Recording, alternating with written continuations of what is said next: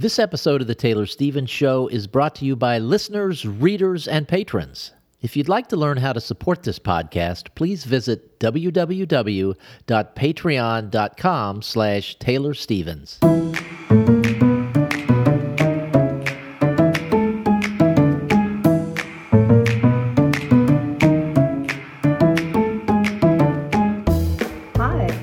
Taylor Stevens, the New York Times best-selling and award-winning author of kick-ass international thrillers, and this is The Taylor Stevens Show with my good friend Steve Campbell, where we are kicking writing in the butt one word at a time.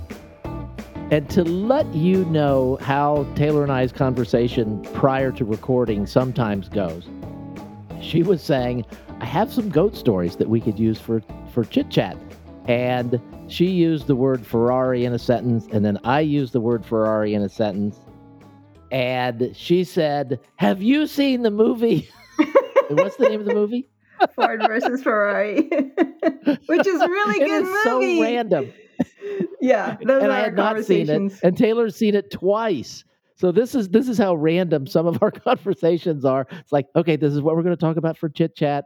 And then I was trying to make a joke about Ferrari being since we're also going to be talking about dialogue, Ferrari being a talking goat.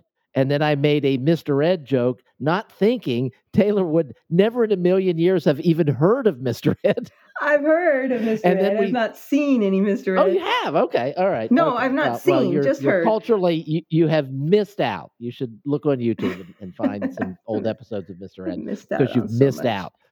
Yes. But speaking of farm stories and possibly talking animals, what do you have for us? It's just a stupid. But if you followed along for any length of time, you know that whenever I have a goat that's about to have babies, I separate her aside so that, she's not with the main flock herd. And, she gets better food and, just take care of her as she's getting ready to give birth. And then it gives her a chance to be with her babies without having to worry about the other big goats harassing her. So I already had in this separate area brown goat and white goat.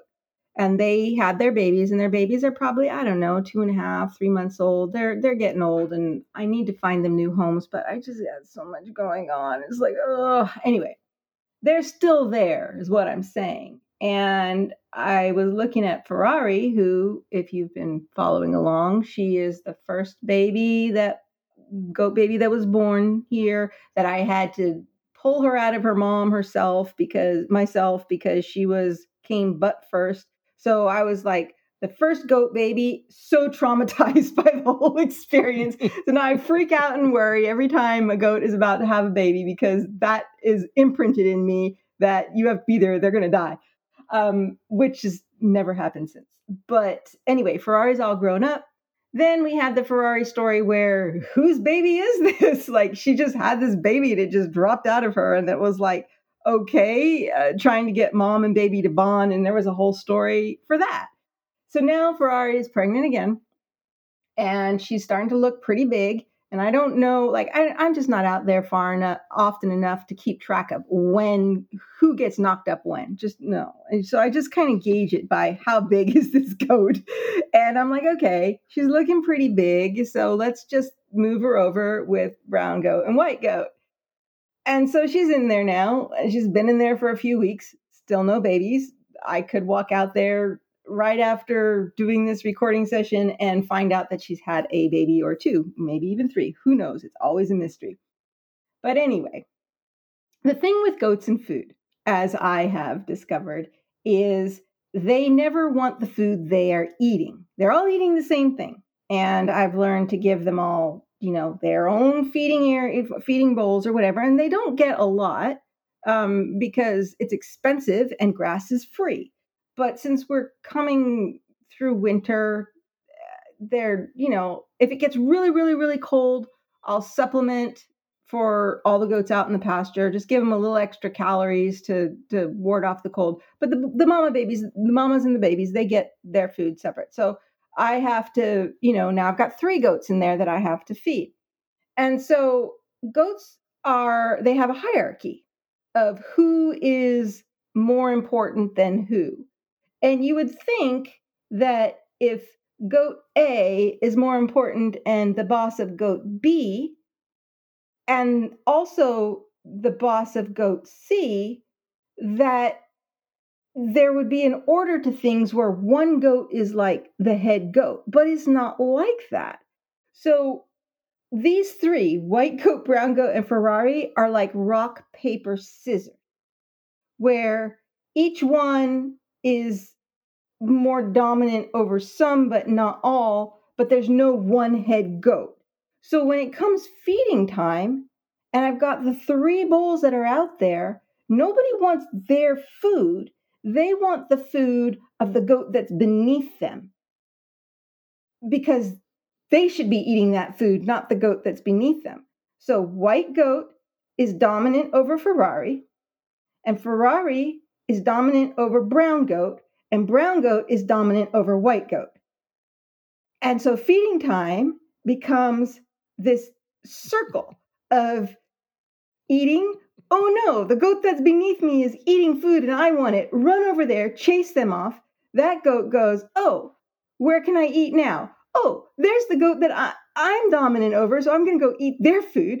And that goat runs over to the other bowl, and it just keeps going. And I'm like, this is insane, you guys. If you just all stay in your place, you'd have much more satisfying eating experience. But no, they spend feeding time running around from bowl to bowl, chasing off whoever is beneath them. Rock, paper, scissors. And it's just like, okay. And that's a stupid story, but it makes me laugh, and now you can hear it too. So do the other goats just not have names? Were you calling them white goat and brown goat to protect their identities? No, it's just that, and I've talked about this before on the show, is that when I got those three at the same time. One's brown, one's white, and one's black. And I never gave them names because they were, I don't know, I just never gave them names. And I've tried, but like I tried calling the white goat and the brown goat, well, the other way around, brown goat and white goat, cinnamon and spice, but it doesn't stick. And so I just, brown goat, white goat, black goat, those are just their names. But the ones that are born, they get their names. So okay, all right. It's just kind of how it works. So there is kind of a science to this. I guess, I don't know. All right, so I wanted to talk a little bit today about dialogue, and this is not like a big tutorial thing or anything. These are just thoughts, a couple thoughts that I've had on dialogue recently from watching shows. And sometimes I'll see the way it's written, the dialogue is written in a show, and just be really impressed. And that's often because dialogue in TV and movies is really often not great, because on film the only way you can't get inside the character's head, so the only way to show the audience something or inform the audience of something is to either actually show it being played out or have the characters talk to each other. And so on film or TV or whatever, you get a lot more of this informing the audience through dialogue, where one character says something to another character. It's so obvious the only reason they're saying it is for you. And it makes me crazy because you just don't do that in novels. It's like ruler slapping your knuckles, bad level writing. But sometimes there's no other way to get around it for the visual version of storytelling. So it is what it is. And but when I do see dialogue that's impressive, it stands out to me because I know how hard the writers had to work to be able to do it that way, because it's just a lot harder, I think, when you're writing for the screen. But anyway, there was this show that I started watching. It's I think it's based on one of J.K. Rowling's series, Cormoran Strike or something like that. And I love that series. Sort of a detective series, but it's at least the film version of, or the TV version of it, it's real slow moving, but in almost a lovely sort of way, in that it's not rushing. It's not rushed. It takes its time with the characters and the stories of what's going on in people's lives, and how they, the clues that come together and whatever. It's pleasant. It's enjoyable. For me, the crime scenes, not so much. I will just look away and not pay attention, but just how everything comes together. And like, I've only seen one season, but in that first season, there's more than one mystery, more than one crime that's solved. So it doesn't drag that out either. But what I I think I appreciated most, or I still appreciate most about the way these characters are written and the dialogue between them, is that they are flawed characters. They've got issues going on in their lives, but they themselves are emotionally mature. So there was a couple scenes really, where there was the potential for conflict. And as we know, conflict is what drives the story. But this is potential for conflict between the two main characters of the story. And the writers did something that is just so refreshingly rare, I find, in what I watch. And that is, the characters were honest with each other and said, "This is bothering me that you did XYZ." And the other character is like, "Okay, well, I get where you're coming from. Here's why I made that decision. And, it's brutal, but, I'm not going to do XYZ if, the circumstances are as they are." And it was refreshing because they told each other the truth, and not in a hurtful way, not in a, a conflict driven way. Just, we are two emotionally healthy individuals who work together, and we are being honest with each other. And I'm like, oh my God, thank you. Because so often in storytelling, the characters deliberately hide their true feelings, and it's almost like a way to drive the suspense or drive conflict, so that the audience knows where each of those two are coming from, but the characters themselves don't. And it creates misunderstandings. It creates, well, in romance comedies, for example, you see it all the time, where because the characters aren't willing to express their vulnerability or whatever, then there's huge misunderstandings and it causes them to break up. And then the whole story is about how they get back together. And I'm just so over it already, because that's just not how emotionally mature people interact. So basically, when you use this lack of honesty or withholding information from another character because you don't want to make yourself vulnerable or whatever, yes, it drives the conflict, but it's a very shallow sort of conflict. And it's like, in my mind, it's the equivalent, the emotional equivalent of when you get these plot lines where the whole story could have been averted if someone had just picked up a phone and made a call. And it's like this whole thing could have been averted if you'd just been honest from the beginning. And the reasons for the characters when they don't tell each other the truth or whatever, I mean, it's not like it's unreasonable or, a false construct or anything like that. It's part of the storyline. But when characters, like real people, are emotionally mature, that's not how you react. That's not how emotionally healthy people behave.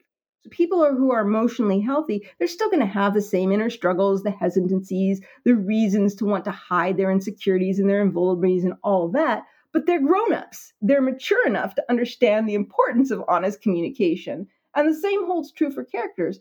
So this idea where you use sort of this lack of honesty, this lack of forthrightness to drive that conflict, it does result in conflict. The whole story sort of resolves around that. But then it means the whole story is being driven by emotionally immature characters. And when you have a story that's driven by emotionally immature characters, it's going to lack depth, because that is lack of depth. Those are not deep, well-evolved people. And so because the story is being driven by misunderstandings that arise from not being willing to be honest, then you have a shallow story. So if you want to give your story depth, make your characters honest, make them emotionally aware. And I think, I'm sorry, I always keep coming back to my own characters when it comes to stuff like this, but like Vanessa Michael Monroe is horrifically flawed. She is not what anyone would consider a well-adjusted individual, but she's a very honest individual, and she doesn't play those kinds of games, and she says what she thinks and means what she says. And so these stories are not full of drama being driven by misunderstandings or hurt feelings or unwillingness to be vulnerable or whatever it is. And I guess that's because I don't like stories like that. They feel very shallow to me. And so then I'm not going to write. I'm not going to write what I don't want to read, right? So I just got to thinking about that simply because I could see in this show as I'm watching it the conflict about to evolve.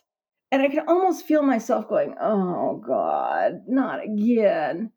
And then instead of going that direction, they went the exact opposite direction where the characters have just a short little honest conversation with them. And it sets everything right between the characters, and the story can move on and focus on what's the story is really about. And I was like, yes, thank you.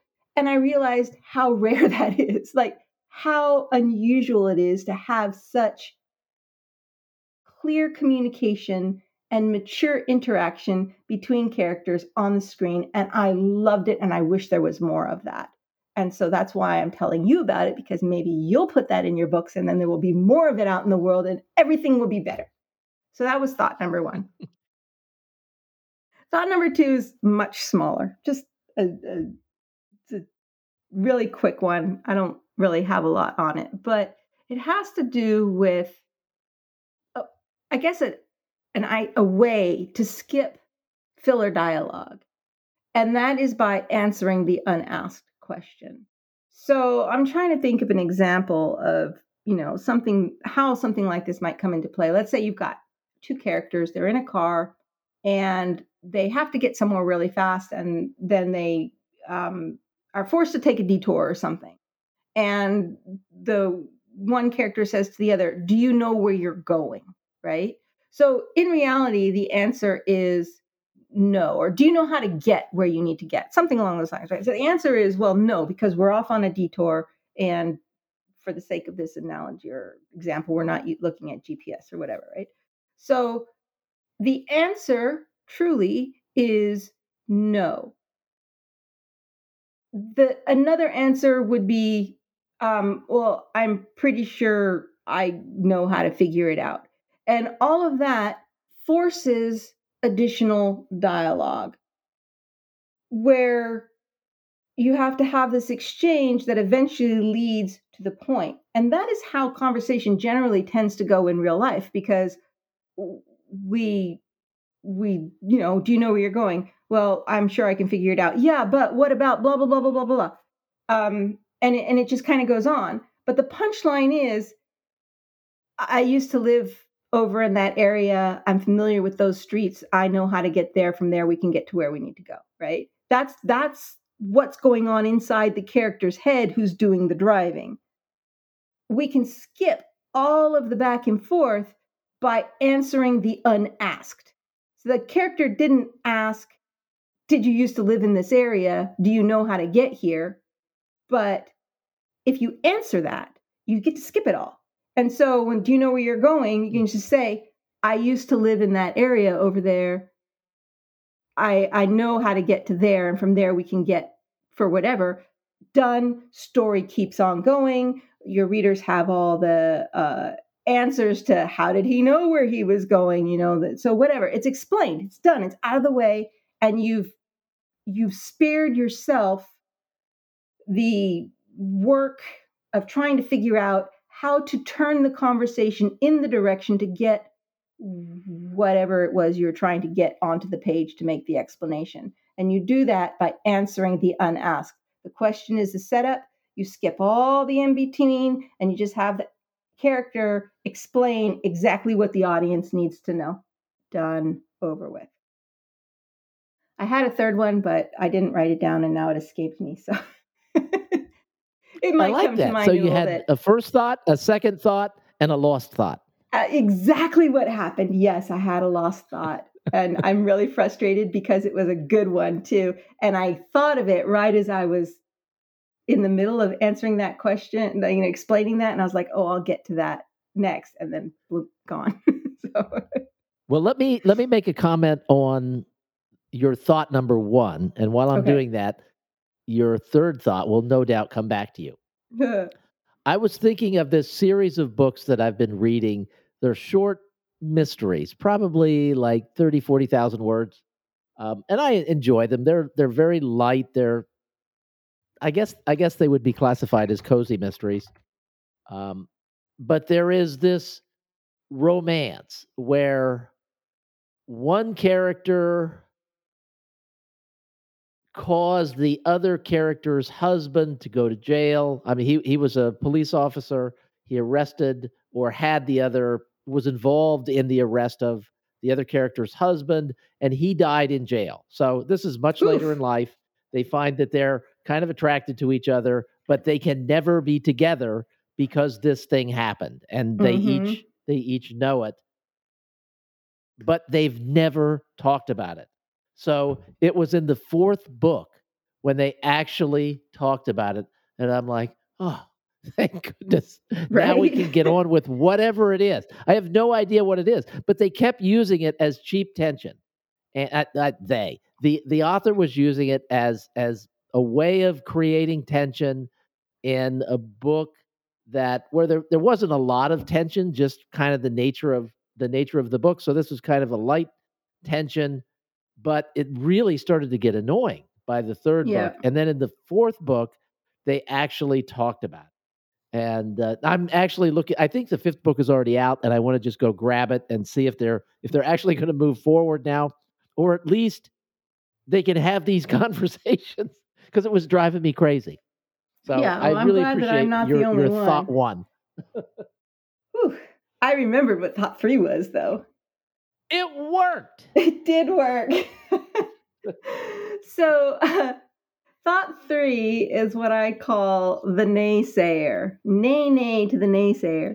Um, I think it shows up more often on screen than it does in books, but it makes me crazy every time it happens on screen because it's another cheap shot at being able to explain things to the audience. And I mean, okay, I have not done screenwriting. Maybe there is no better way to do it than this. But what'll happen is character A will come up with some plan for how to achieve whatever goal. And there's always going to be somebody who says, no, that'll never work. And sometimes the somebody comes up with reasons why it'll never work, but they're usually pretty sloppy reasons. And it's basically just lining up for the main character to be able to explain what they're all about, what's going on.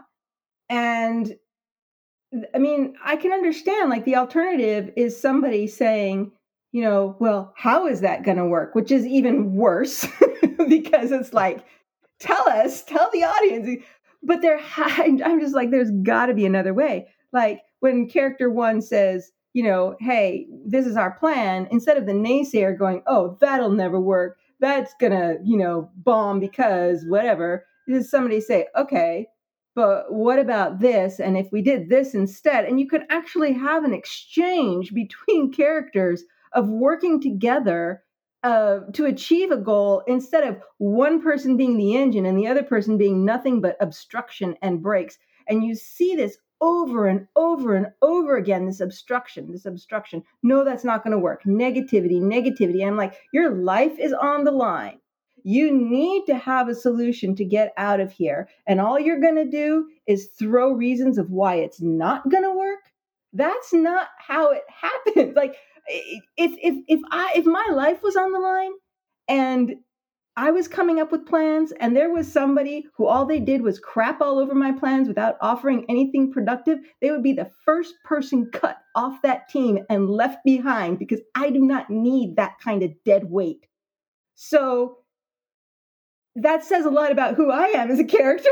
But it also says a lot about who you are as an author and how you are not going to survive in a difficult situation because apparently you don't have a problem with dead weight.